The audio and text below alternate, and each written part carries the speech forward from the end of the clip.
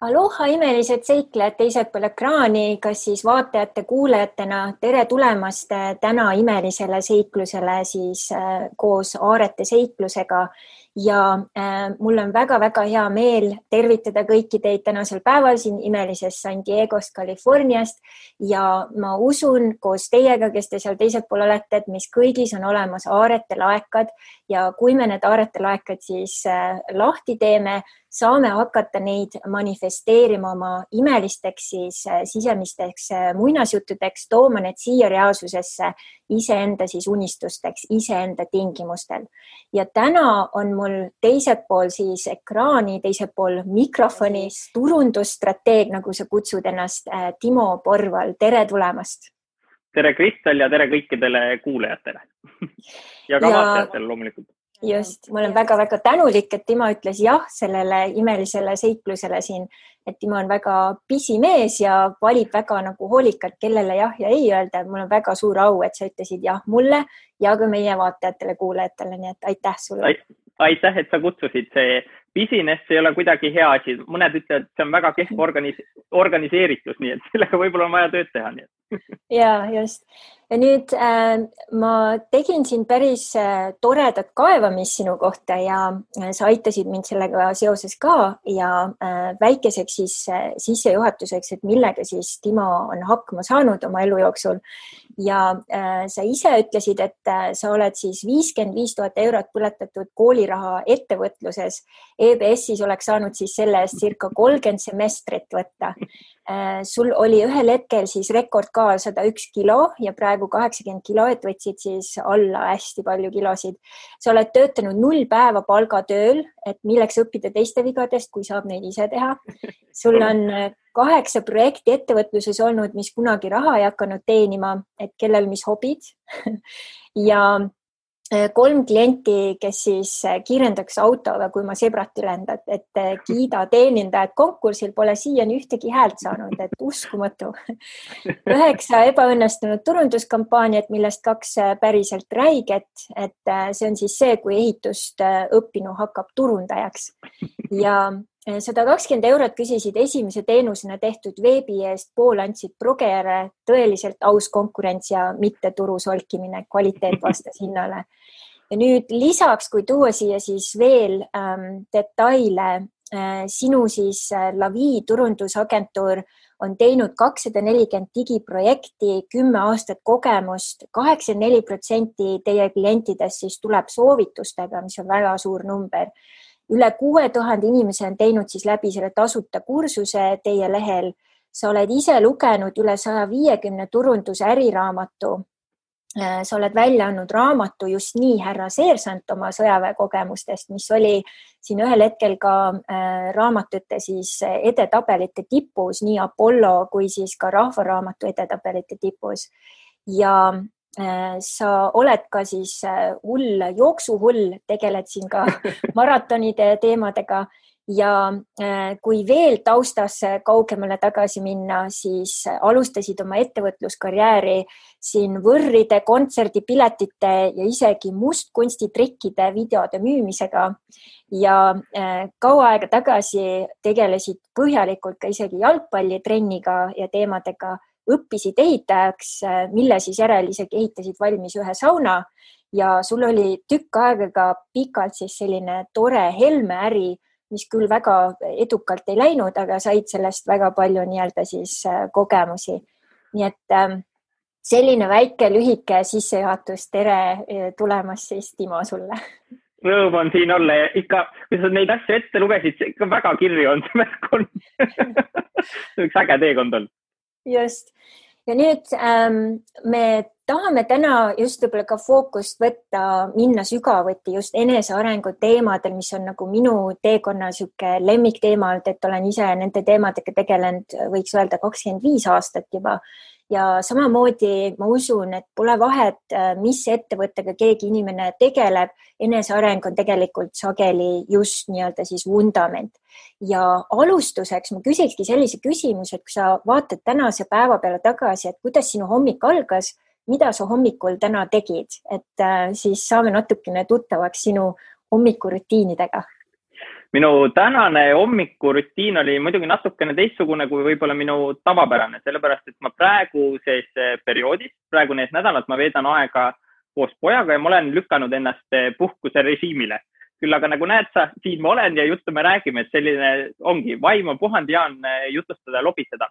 Aga minu hommik algas ilma äratuskellasta 4:34. Ma olen koroona ajal saanud paika oma unetsüklist, kui keegi mõtleb, issand jumal, Timo, miks sa nii vara tõused, siis tegelikult on see, et hommikused tunnid on head rahulikud, seal on hea õppida, seal on hea asju tegelikult ära teha, et selline maagiline vaikus on nendes hommikutes. Ja ma ei ole kuidagi moodi hull selles osas, et ma magaks vähe. Ma ikkagi lähen kella 9 või 9:30 magama. Ehk siis sellist õhtust elu ja melu minu praeguses perioodis ei ole, hästi selline aktiivne periood. Ja siis täna hommikul ma tegin ära mõned emailid, ma valmistusin tänaseks podcastiks, sellepärast et sa saatsid ette mõned küsimused. Ma väga hindan kõikide kuulajate aega ja sellepärast ma panin endale sellised mõned märksõnad kirja, et kõik oluline, mis ma tahaks öelda või mis sa küsid, saaks siis ka jagatud. Ja poja tõusis selline 8 paiku, siis me tegime hommikul hommikusöögi, siis oli meil koos lugemise aeg, meil on 30 minutit lugemise aega.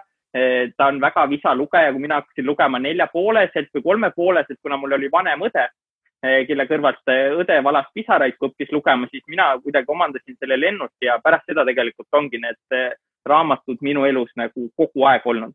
Ja siis pojale seletan, et tead lugeda ma ja üks päev ta küsis ka issi, miks on lugeda vaja. Siis mõtlesin ka, et pojad, sul on lihtsalt nii palju rohkem võimalusi elus, et teadmised on mulle hästi-hästi olulised. Ja siis me koos lugesime, siis me käisime täna järve ääres, siis me natukene ehitasime, ehk siis saab see, kui sa mainisid see hoonete ehitaja, siis natuke kirge on ikkagi endiselt seal, et hästi lahe on vahepeal midagi oma kätega teha, et internetis turundust ja kõiki neid kampaaniaid tehes ja veebi on nagu väga tore. Aga kui sa teed oma kätega midagi ja valmib, siis sellel on kuidagi, see tagasiside on hästi kiire, hästi mõnus. Vahel muidugi ei ole ka mõnus, kui midagi asjad välja ei tule. Ja siis päev ongi nii läinud, et toitudes, täna oli trennivaba päev, muidu on selline 5 korda nädalas ma teen ka trenni, 3 korda jooksen. Nii jooksu hull tänasel päeval enam ei ole, nagu vahepeal olin, kui ma valmistusin natuke pikemateks otsadeks. Et siis ja nii ta kulgeb, et tänane salvestus jookseb meil ka vaikselt sinna uneaega, aga pärast seda, kui me selle lõpetame, ma lähengi kobin teki alla ja magama. Et selline see päev on, et üsna selline nagu tavaline rutiinid, aga hästi-hästi mõnus selles mõttes, et täna super ilm ka siin Eestis ja kui saab pojaga aega veeta ja arutleda erinevate teemade üle, siis see on alati hingele selline mõnus paik. Ja päeva alustamine on, mina olen ka sellega hästi kaua aastaid katsetanud ja täna ka, et saada selline mõnus energia meie kõne jaoks, siis minu päev algas kell 6 hommikul ja ma elan 200 sammu rannast, nii et pissin siis varba ka Vaiksesse ookeanisse ja minu jalutuskäik on siis kuskil 40 minutit, selle ajal siis ma teen mantraid ja visualiseerin ja mul on ka siis afirmatsioonikaardikesed, käin ja loen neid samamoodi ja täiesti teine nii-öelda siis algus. Kui ma koju jõuan, siis on ka väikesed liigutamised, Tiibeti harjutused, mis ma teen ja üks uus traditsioon, mida ma alustasin oktoobri algusest, on siis hommikuminutite kirjutamine ja see on mulle hästi-hästi suureks abiks saanud, et on selline nagu minu terapeut, kellel ma siis saan päeva nii-öelda siis kas eelmise päeva või tulevase päeva siis ka teemad jagada ja kui vaja, siis tuleb sealt ka inspiratsiooni, et niisugune endaga väike check-in, et nagu hotelli lähed, checkid nii-öelda sisse, et checkid endaga sisse, et see on olnud niisugune väga suur abiline. Nii et väga vahva ja ma usun, et sinu poeg on ikka täiega või sees, et sellise isa nii-öelda poeg olla, et kohe noorest peale varbad sisse, sõrmed sisse enesearengus ja ka siis ongi, et sa oled eeskuju talle, et kuidas luua nii-öelda siis elu natukene teistmoodi ja läbi selle siis ka luua oma unistuste elu, ma usun. Jah, nii on, sest mina usun, ma alati kõik asjad ei tule nii välja nagu tahad, nii ka ettevõtluses, nii ka võib-olla poja kasvatamises, et ikka saaks olla alati parem ja parem isa, on ju. Et ma püüan anda alati endast maksimumi. Ma olen püüdnud mõtestada, mida tegi minu isa valesti, mida saan mina teha järgmisele põlvkonnale paremini ja sellist nagu ettevõtlus ja tegutsemisvaimu, jah, ma olen talle nagu algusest peale püüdnud edasi anda, et seda on näha, kuidas see kasvamine temas nagu toimub, kuidas ta märkab mingeid võimalusi, et see on hästi lahe protsess. Mitte, et ma teda kuhugi jõuga suunaks, et temast peab saama ettevõtja, et minul isal oli väga kinnis idee, kes minust peab saama. Minust paraku ei saanud, et ma müüsin helmeid ja ma usun, et see ajas seda mingi hetk väga kurjaks ja närvis. Et ma püüan neid vigu siis jah, oma poja juures nagu vältida kasvatamisel. Ja mida ma usun on see, et eeskujuks saab olla ikkagi vanem ainult läbi tegude. Et kui me ütleme, et ära söö neid krõpse või neid saiakesi, siis vanem ise peab selline olema. Et ma nägin, kui palju mu poeg hakkas rohkem liigutama, kui ma tegelesin jooksutrennidega. Ja ta nägi neid selles mõttes ka väga palju, sest mõned jooksutrennid olid mul laupäeviti, oli siis selline pikk ots ja siis tuli joosta 30 kilomeetrit, see oli selline trenni tegemine. Ja kuna mul poega siis kuhugi anda sel hetkel ei olnud, siis ma panin ta mänguväljakule mängima ja ma jooksin siis 100 ringi ümber mänguväljaku selles mõttes, et kõik, ma arvan, need teised vanemad vaatasid, et tegu on ikka täitsa hulluga, et väike linn ka, kus me siin oleme, aga jah, kui on nagu eesmärk ära teha, siis tuleb leida loovalt lahendusi. Ja siin ma leidsin ka veel huvitavaid ühendusi meil omavahel, et sina olid siis teises klassis, kui mina lõpetasin keskkooli Türil. Ja, väga lahe. Ka Türi inimene ja mis veel hästi tore, et minu poeg just praegu läks sõjaväkke ja sina oled selles samas sõjaväe osas siis mitte ainult olnud, vaid ka tõesti sa ju kirjutasid sellest raamat, et kas sa mõne sõnaga sellest ka räägiksid? Ja kõigepealt on, vaata, see ongi märk sellest, miks me täna pidime siin kokku saama. Need juured on juba nii kaua aega tagasi olnud samast kohast alguse saanud. Aga see raamatu lugu oli selline, et tegelikult ma olin ikka väga-väga suur simulant ja ma ei tahtnud sinna kaitseväkke absoluutselt minna ja mul oli kinnis idee, et ma olen Eesti riigile, siis ma olin juba oma ettevõtetega alustanud ja sel ajal ma olin ka abielus. Et ma olen kasulikum, kui ma ei lähe sinna. Ja see on ikka mõttetu ja olid sõpradelt kuulnud ja sel ajal ühtegi nagu tegelikult sellist raamatut ja materjali üldse ei olnudki. Ta oli küll selline sõdurifoorum või midagi sellist oli olemas, aga see simuleerimine lõppes sellel hetkel, kui ma olin Paides, võimlesin, tegin ravivõimlemist, ma simuleerisin oma seljavigastust kuskilt jalgpallist, valetasin kokku ja kui ma siis ühel hetkel võimlesin inimestega, kes olid tulnud välja insuldist, siis ma sain aru, et siis maad jookseb minu piir. Rohkem ma seda klounaadi teha ei suuda ja siis ma läksin kaitseväkke ja nagu mulle omane on, et kui ma midagi teen, siis ma teen seda täiega ja siis ma vaatasin, et ühte raamatut ei ole, et võiks siis sellest teha uue sellise äriprojekti, et ega mul silmad on kogu aeg otsinud, on ju, et müüd sa siis kontserdipileteid, värvid naabripoiste võrru üle, müüd kuldsest börsis maha hangeldad piletitega, mida iganes on. Ma nägin turul sellist tühja auku ja iga õhtu ma siis hakkasin tegema seal kaitseväes märkmeid, et need emotsioonid jääks meelde. Ja kui me saime kaitseväest nädalavahetuseti välja, siis kui teised läksid pidu panema, siis tõusin mina jälle kell 4 üles ja kirjutasin need märkmed arvutisse. Ja ega ma suur selles mõttes ise kirjamees ei ole, et minu eesti keele kirjand oli ikkagi selline tühine 45 punkti ja komad ja punktid ei ole kunagi minu teema olnud. Ja siis ma pakkusin ühele teisele pioneerile sõbrale välja, et kuule, teeme selle raamatu koos ja teine autor Tarvi Tiit siis tegelikult on nii-öelda ikkagi kirjanik, et mina tõin välja märkmed, mina tõin välja sealt mõne huumori ja siis sellise võib-olla tahtjõu, et teeme siis selle asja ära ja tehtud see sai ja kirjastasime, tegime kõik siis täiesti nii-öelda ise. 3500 eksemplari, need on kõik tänaseks müüdud, et mul siin vasaku käe juures raamaturiiulis on reaalselt viimane eksemplar. Ma ei tea, see ootab mingit oma aega ja kohta, kellele see siis lõpuks läheb, aga ühtegi ülejäänud on kõik müüdud ja see oli äge projekt, et olime Ringvaates, sai oma jalga väristada kaamerate ees, otse-eetris, 5 raadiojaamas, olimegi 6 nädalat Rahvaraamatu ja Apollo toppides, et oli meil väga palju õnne, et kõik nagu sujus ja läks hästi. Ja ma tean aastaid tagasi, kui minu onu oli veel sõjaväes, et tema oli koguni isegi Ida-Saksamaal, siis sõjaväest me kuulsime igasuguseid hulle lugusid, et nüüd inimesed, kes ei ole lugenud sellest raamatust, et kas sa mõne sõnaga võib-olla natuke tutvustaksid, et kellele see oleks hea ja mida nii-öelda siis nippe sealt saab kõrva taha panna, et võib-olla ka, kui tõesti nüüd näiteks minu poeg, kes sinna läks, et tema võiks selle ilusti ära lugeda, läbi lugeda, et siis ka nagu võtab närvi maha, on ju. Ja kindlasti, et see oli kirjutatud endistele kaitseväelastele, et nad saaks meenutada seda, mis siis oli nostalgia mõttes. See oli kirjutatud ülematele, et nad saaksid näha, milline on reamehe ja seersandi aus pilk ja tagasiside. Me kirjutasime selle raamatu hästi ausalt. Me ei hoidnud mitte midagi tagasi, me ei maininud konkreetseid nimesid, pioneeripataljoni omad, kes leidsid need vihjed üles, kui me vihjasime kellegile väga teravalt, aga seda teadsid ainult nemad.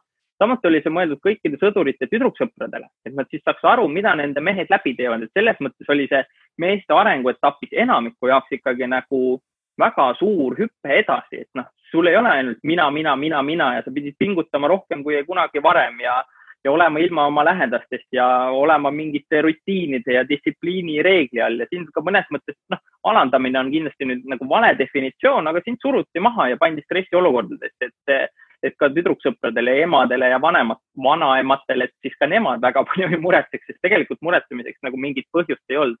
Aga ta sai selline hästi nagu nädalate kaupa, mis meie aeg kõik toimus, et tänapäeval see nagu kaitsevägi, et on pigem selline nagu tore sõjakool ja enesearengu koht, et see ei ole kuidagi ohtlik. Loomulikult see võib ohtlikuks minna, kui sa ikka peast täitsa soe oled ja rumalusi tegema hakkad, et meil pioneerides oli lõhkeainet ja teravat moona ikka väga palju käes ja saime väga palju tulistada, et kui kõik on nagu mõistlikud, siis midagi nagu karta tegelikult ei ole, et ja pärast seda, kui ma ise selle teekonna läbi käisin, eks ma olin see, kes ei tahtnud sinna minna ja täna ma olen selle nagu fänn ja ütlen, et iga mees võiks selle läbi käia ja just kas või sellepärast, et see on kindlasti üks erilisemaid aastaid sinu elust. Et kui ma vaatan eelmist aastat tagasi või üle-eelmist, siis ikka tegime ettevõtteid ja kasvatasime poega ja õppisin ja lugesin raamatuga, mõtlen tagasi see 2008-2009, kui ma kaitseväes on, see on täiesti teistsugune aega, täiesti teistsuguste rutiinidega, hästi palju oli aega vaadata endasse, mul oli aega seal väga palju lugeda, seal ma lugesin läbi ka näiteks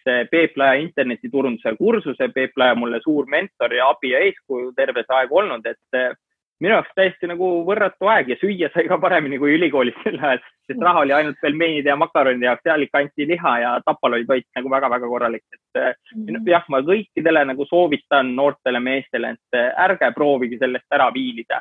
Minge, käige läbi, saate enda kohta, õpite palju rohkem tundma, õpite relva käes hoidma, oskate võib-olla mõne kakluse vältida tulevikus ja olete rohkem mees. Et loomulikult oli ka neid, kes käisid selle läbi, ütlesid täiesti mõttetu, midagi kasu ei olnud, et kui sa ise ei taha õppida, siis loomulikult ega vägis sulle keegi seda nagu toppima ei hakka.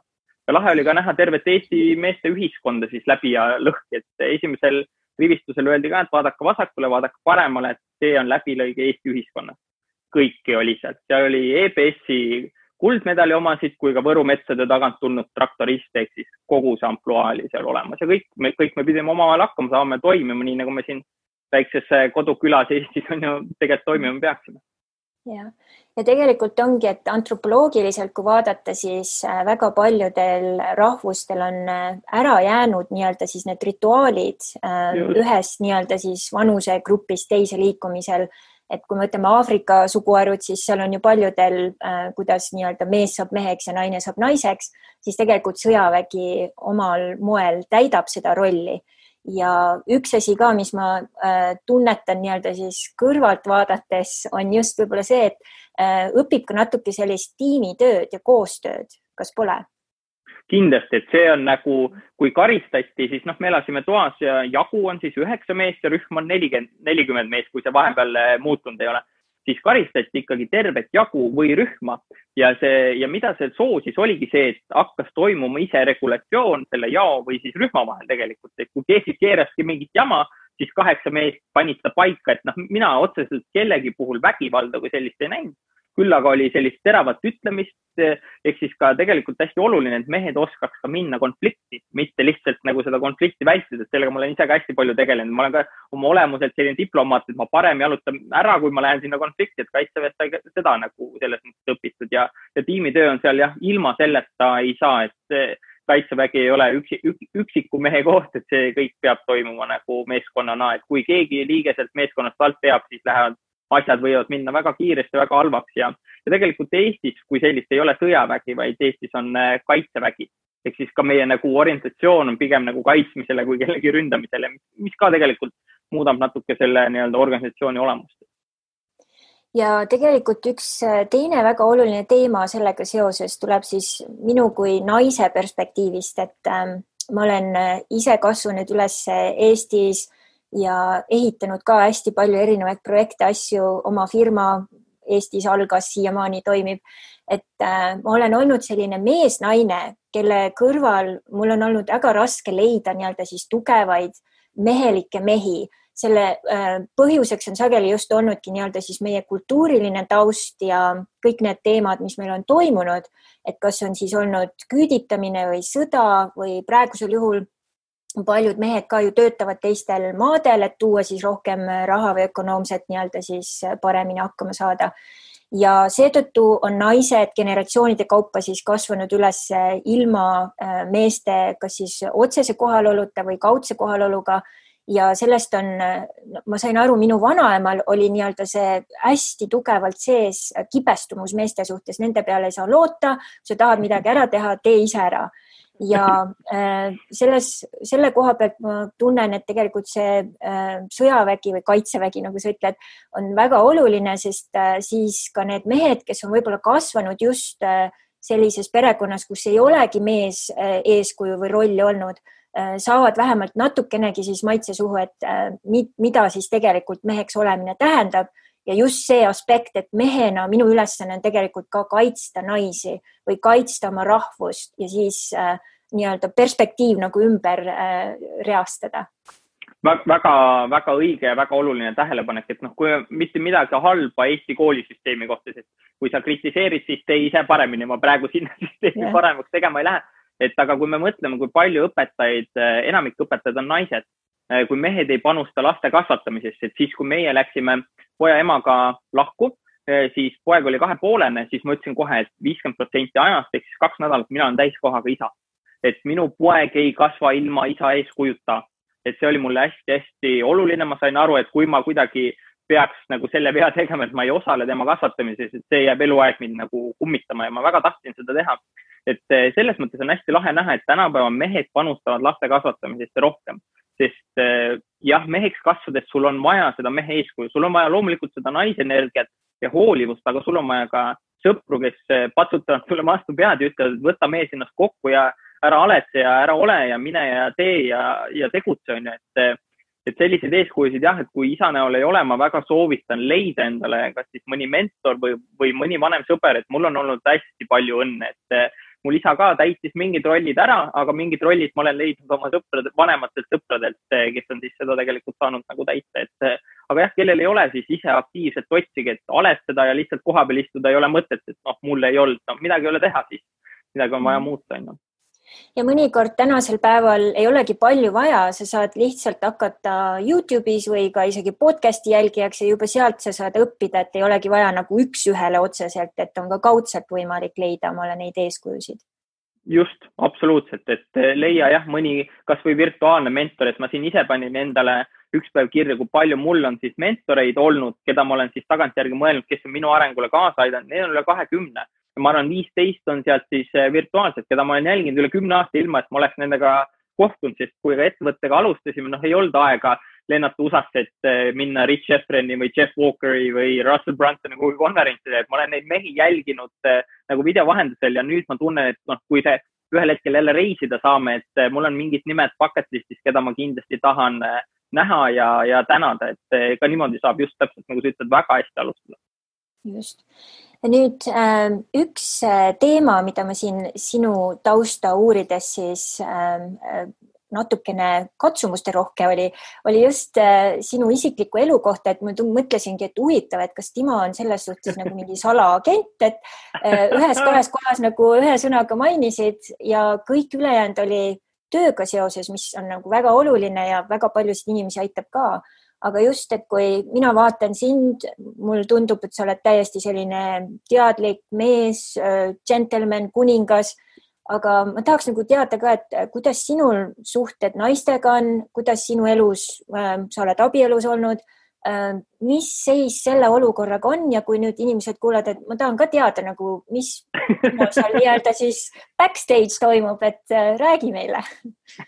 Ja kui sa küsid, siis ma räägin, sest nii nagu ma meilis ütlesin ka, et ühtegi luukere ma kapis ei hoia ja kõik küsimused on oodatud ja avatud. Et jah, isiklikku elu ma ei ole väga kuidagi meediasse nagu tirinud ja toonud, sest seal ma ei ole ka tundnud, et ma oleks teab, mis nüüd eeskuju võib-olla. Aga lihtsalt tüdrukud ja naised on mulle meeldinud sellest ajast peale, kui ma ikkagi olin juba väga tilluk, et esimene pruut oli mul ikkagi juba enne, kui ma läksin kooli. Et see on sellest ajast peale, on naised mind hästi palju inspireerinud ja kõik naised, kes on mu ellu siis juhtunud, on tagantjärgi, on kõik olnud väga suurepärased naised ja kõik on nad mulle midagi siis õpetanud.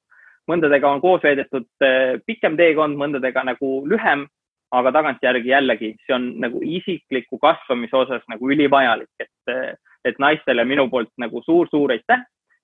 Aga siis jah, kooli ajal oli selliseid pruute oli väga palju, ikka selliseid silmarõõme, olid esimesed armumised ühepoolsed, ei olnud alati kahepoolsed. Ja siis jah, ma keskkooli aeg Nõo reaalgümnaasiumis siis 10. klassis hakkasime juba käima Liinaga ja siis me abiellusime. Meil oli selline 7,5 aastat suhe, millest me 3 olime siis abielus. Me olime mõlemad tegelikult esimesed partnerid. Ja siis ühel hetkel me läksime eraldi teed ja ega see tegi sel hetkel nagu enesekindlusega ja mehena nagu väga-väga palju haiget. Mul oli kõik terve elu ära planeeritud, mis saab 5, 10, 15 aasta pärast. Tagantjärgi, kui ma mõtlen ka nagu Liina seisukohta, siis ma arvan, et igavamat meest mina sel hetkel nagu ei olnud. Ma tegin kogu aeg nagu samu asju, ma olin nagu ülekaalus, ma olingi siis selline igav. Ja sealt siis edasi tuli poja ema ja 2 suhte vahel oli, et ma olingi 7,5 aastat suhtes, 0 petsmist, igati truumees, aga igav. Ja siis oli 3,5 nädalat vahet, kui ma kohtusin siis poja emaga ja sõber Hendri, Lavi teine osanik, siis ütles ka, et kuule Porval, sa oled ikka täitsa rumal ja soe peast, et nagu miks sa ühtegi päeva nüüd vaba ja vannaline ei ole, hüppad järgmisesse suhtesse. Et tagantjärgi loomulikult ma saan aru, miks see vajalik oli, sest mul on täna lihtsalt suurepärane 8-aastane poeg, kelleta ma elu kuidagi ette ei kujutaks. Aga ka see suhe läks siis ühel hetkel vett vedama. Me tundsime, et me ei ole õiged inimesed. Ma tundsin, et mina olen kaotanud ära teatud oma sära ja siis me otsustasime, et me lähme eraldi. Me saame siiamaani ülihästi läbi, mida ma pean hästi oluliseks ka poja kasvatamise seisukohast. Et me ei tee kuidagi üksteist maha, me toetame selline Eesti tüüpiline kärgperet. Ehk siis minu poolt teist sõbrannat pojale kunagi polegi tegelikult presenteeritud ja pärast seda ma siis otsustasin, et nii, olgu, võtame nende neiudega nüüd siis ja naistega nagu aja maha, naudime elu, vaatame, mis üldse pakkuda on ja siis niimoodi ma olengi kulgenud ja tegelikult ma ei olegi siis sellises püsivas suhtes ikkagi nagu väga-väga pikalt olnud, eks mõned sõbrad on mures ja ema ka, et poiss, et mis nüüd saama hakkab, aga võtan kuidagi hästi rahulikult seda, et praegu on selline poja kasvatamise, ettevõtte ehitamise aeg, elu on nagu piisavalt huvitav ja eks ka võib-olla selle suhte osas on last tänaseks aetud üsna kõrgele, ka enda osas on last aetud üsna kõrgele. Sellise, jah, pigem olen tegelenud siis sellise enesearengu perioodiga vahepeal. Mitte, et siis vahepeal ei oleks pruuti olnud, sest naisenergia kui selline on igale mehel ikkagi nagu vajalik ja äge ja inspireeriv ja lükkab siin mugavustsoonist välja, et ilma naisteta jah, elu ikkagi mehed, ma arvan, ette ei kujuta. Et naised aitavad tasakaalustada ja samas tõesti nad on nii-öelda sellele meesenergiale muusadeks, et läbi selle mees saab tegelikult paremini luua ja suuremalt luua. Just ja naine aitab jah sellele nagu väga-väga palju kaasa, et ka see, milline ma täna välja näen, milline soeng, käevõrud, riided, stiil, see on kõik ühe neiu poolt ja naise poolt tehtud, kes ütles, et ega ma ei saa koleda mehega ju ringi käia. Mitte, et ma oleks olnud siis kole, aga ta nägi, mida saab teha paremini. Et jällegi, kui meie teed ei oleks ristunud, siis ma ei oleks kindlasti see inimene. Ja tema avas mind nagu sõrmenipsuga lihtsalt. Enam ei olnud need rutiinid ja need samad asjad ja siis ma olingi lihtsalt ahne kogu maailma järgi. Et minu üks võib-olla eripära on ka, ma kogu aeg rääkisin, et reisimine on mõttetu. Nüüd kuulejad mõtted, ikka täitsa rumal olingi. Ja minu selline reisimine, tema viis mind esimest korda, aga siis esimene reis oli meil Egiptuse selline paketika, siis me käisime koos Koomo ääres ja pärast seda käis mul nagu plahvatus ja siis 30-sed ma hakkasin täie hooga reisima, et enne kui lukku see maailm pandi, siis oli ka mul eelmine aasta oli äkki selline 8-9 riiki, et Aasiat, USA sõpradega, 2 korda Itaalias, sõbraga Šotimaal, et hästi selline ahnelt elamine hakkas siis ja reisimine nagu peale, et jah, selline virvarr on olnud ja siia kuidagi virvarri ei ole praegu ükski neiu naine ära mahtunud, niimoodi ta läinud on. Ja tegelikult see ongi, et mina usun hästi, et kui jumalik ajastus on käes, siis õige inimene tuleb ja ma ei tea, kui palju sina minu sellest seiklusest ja loost tead, aga mina otsisin täiesti teadlikult otsisin oma seda Mister Õiget 14 aastat. Ma reisisin 30 maale ja alles siis, kui ma otsimise ära lõpetasin, täiesti panin nii-öelda maha, et aitab, et seda meest arvatavasti ei olegi, keda ma otsin. Siis kuu aja pärast tuli see mees oma valgel purjekal Mehhiko kaluri külas ja tema ka ei otsinud mitte kedagi. Ja siis voilà, oh my god, et me oleme nii sarnased ja sarnased missioonid ja visioonid, et nii-öelda siis ühe hetkega hakkas toimima ja tekkis nii-öelda siis uus võimalus. Nii et selles mõttes ma usun, see sinu praegune fookus on selline, mis väga paljudel inimestel ongi, et nad jooksevad siis kas teadmatusest või lihtsalt rütmist nii-öelda ühest suhtest seeria monogaamia ühest suhtest teise, aga tegelikult sees ei teagi, kes nad tegelikult on, mis seosed ka seal siis muude teemadega on ja siis on jällegi õnnetussuhtes, et see on palju parem versioon, mis sina praegu läbi teed. Jah, ma muigangi, et eks ma valmistan ennast siis ette nii isikliku arengu, äride, kõige elu paika loksutamise koha pealt, et aga jah, selles mõttes, et nagu sul on vaja osata olla üksi ja seda ma olen viimasel ajal siis nagu väga-väga palju harjutada saanud ja praktiseerin ja ma soovitan kõikidele minna üksi reisile. Ma mäletan oma esimest korda, kui ma läksin Itaalia jooksulaagrisse, täiesti võõrad ootasid seal ees, aga ma tegin selline 2 päeva, kus ma olin Bergamos siis täiesti üksi. Ma läksin esimest korda õhtus sööma restorani üksinda.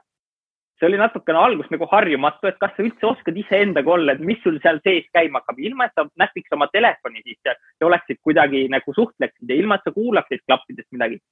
Istusin, ma kogesin, ma tellisin üksi pudeli Proseccot, sommelee tuli 2 klaasiga, siis ta muidugi vabandas, et oi, et ma mõtlesin, et ikka 2 inimest, ta mõtlesin, et ma Nõukogude Liidu poiss, et küll ma saan selle 1 pudeli joomisega üksi ka hakkama, et selline hästi tore oli endaga olla ja aru saada, et tegelikult ma oskan ise endaga olla ja mulle tegelikult väga meeldib üksi reisida, et see on natukene selline egoism ka, et ma ei pea kellegiga arvestama, ma lähen siis, kui ma olen üksi, siis ma ka amastan rohkem, sest ma siis ikkagi otsin rohkem kontakte, et ma selline suure grupiga reisi tegelikult väga teinud veel ei olegi, et jah, see on üksi rändaja. Ja üksinda on just, mis mina olen avastanud, minu üks suurimaid selliseid esmaseid hästi kaugele pikemaks ajaks üksi oli Austraalia ja Uus-Meremaa.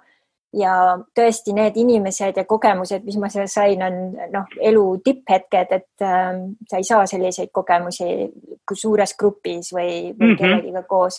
Et seal tõesti see avatus on niivõrd palju suurem, nii et ma tõesti toetan seda mõtet. Ja nüüd, kuna ettevõtlus on üks sinu suurimaid kirgesid, siis minu peas on alati see küsimus ka, et kui ma vaatan enda elu toimetamisi, vaatan teisi, mul siin just hiljuti oli selline situatsioon, kus koroonaviirusega seoses siis ma rääkisin kellegagi ja ta ütles, noor inimene võib-olla seal 20-ndates ja ma küsisin, et mis ta siis praegu teeb ja ta ütles, et praegu see töö, kus ma olin, et seal kuskil poes oli tööl, et see on praegu nii-öelda siis ootel ja et olen selle töötu abiraha peal. Ja minul läksid silmad suureks ja mõtlesin, et päriselt ka või. Siis ta ütles, et mis nagu probleem. Ma ütlesin, et internet on ju olemas, et seal on ju miljon võimalust praegusel hetkel nii-öelda jagada, mida sa oskad ja aidata inimesi. Ja siis ta vaatas mind, tegu oli ameeriklasega, siis ta vaatas mind nagu siukest teise planeedi pealt tulevat inimest, et mis sul viga on. Ja siis ma pärast Maikeliga rääkisin, Maikel, minu abikaasa, kes on ühel hetkel juhtis ta 5 firmat korraga. Siis ma küsisin tema käest ka ja küsin nüüd sinu käest, et kas ettevõtjaks sünnitakse või saadakse, et mis sinu arvamus on? Ma usun, ma olen kunagi isaga diskuteerinud, meil oli kunagi selline MTÜ nagu õpilasest ettevõtjaks, millest ma astusin ja mis minu arengusse meeletult suure panus andnud, et suurimad tänud kõikidele, kes seal olid ja kes meid sinna vastu võtsid, et siis ma nägin, et vau, mida mingid inimesed teevad. Siis me oleme kunagi isaga vaield ka selle üle, et kas siis ettevõtjaks jah, täpselt nagu sa küsid, sünnitakse või õpitakse. ma usun, et on olemas mingi selline 10% või 15% halli ala, kes veel ei tea, kummad nad on, aga pigem selline nagu käivitus ja kirg midagi ära teha. See kuidagi mulle tundub, et kas see on nüüd otseselt sünniga, aga nende inimestega, kes sul ümber on, siis nagu mõjutavad, et selleks võivad olla vanemad, et minu vanemad samamoodi, minu nagu soov vabaduse järgi tulenes sellest, et isa oli samamoodi ettevõtja. Ta oli küll selline FIE ja üksikisikust ettevõtja, aga ta ikkagi töötas siis, kui ta tahtis. Ta vahepeal puhkas ja lebotas ja ta tegi asju ikkagi enda tingimustel ja ma nägin seda nagu väikesest peale. Ja see mõte mulle väga-väga meeldis ja tema aitas ka mind sinna nagu ettevõtlusrajale. Hiljem ta küll proovis sealt mind millegi pärast maha tõmmata. Tõenäoliselt võib-olla nende helmeste pärast vaatas, et poiss ikka läheb täitsa mööda, et võiks ikka olla ju ehitusinsener. See oleks sõpradele hea rääkida, et poiss tegeleb ikka õige asjaga, et kuidas sa lähed, ütled, mul poeg müüb siin mingid helmeid ja pärleid naistele, on ju. Et ta alguses küll suunas mind väga sinna tee peale, et ta müüs ka kunagi telekaid, siis meil oli õega, saime siis osaluse osta telekast ja kui meie oma ära müüdi, siis me saime sealt nagu kasumi ja see oli nagu selline algusest peale, et jah, esimesed ettevõtted oligi, ma arvan, 10-11, kui hakkas nagu toimetama, et ma usun väga palju seda, et väga paljud ikkagi sünnivad. Need, kes sünnivad, need tõmbavad kaasa, aga kindlasti teisi, kes siis ongi seal hallis alas või seal halli ala ääre peal, et kes tajuvad, et vau, ma võiks ka saada.